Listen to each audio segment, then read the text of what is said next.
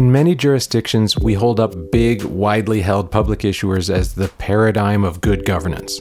Their boards tend to be mostly independent, with formal and sophisticated committee structures, every share gets one vote, and in general, there's plenty of disclosure to the public. What's not to like? But I wonder sometimes if we might be giving this model too much exclusive credit and failing to be curious about other approaches. The argument against dual-class structures, for example, usually starts with shareholder democracy. In other words, if every share doesn't have the same voting authority, there's a risk that the controlling owners will make decisions that harm minority shareholders like you and me.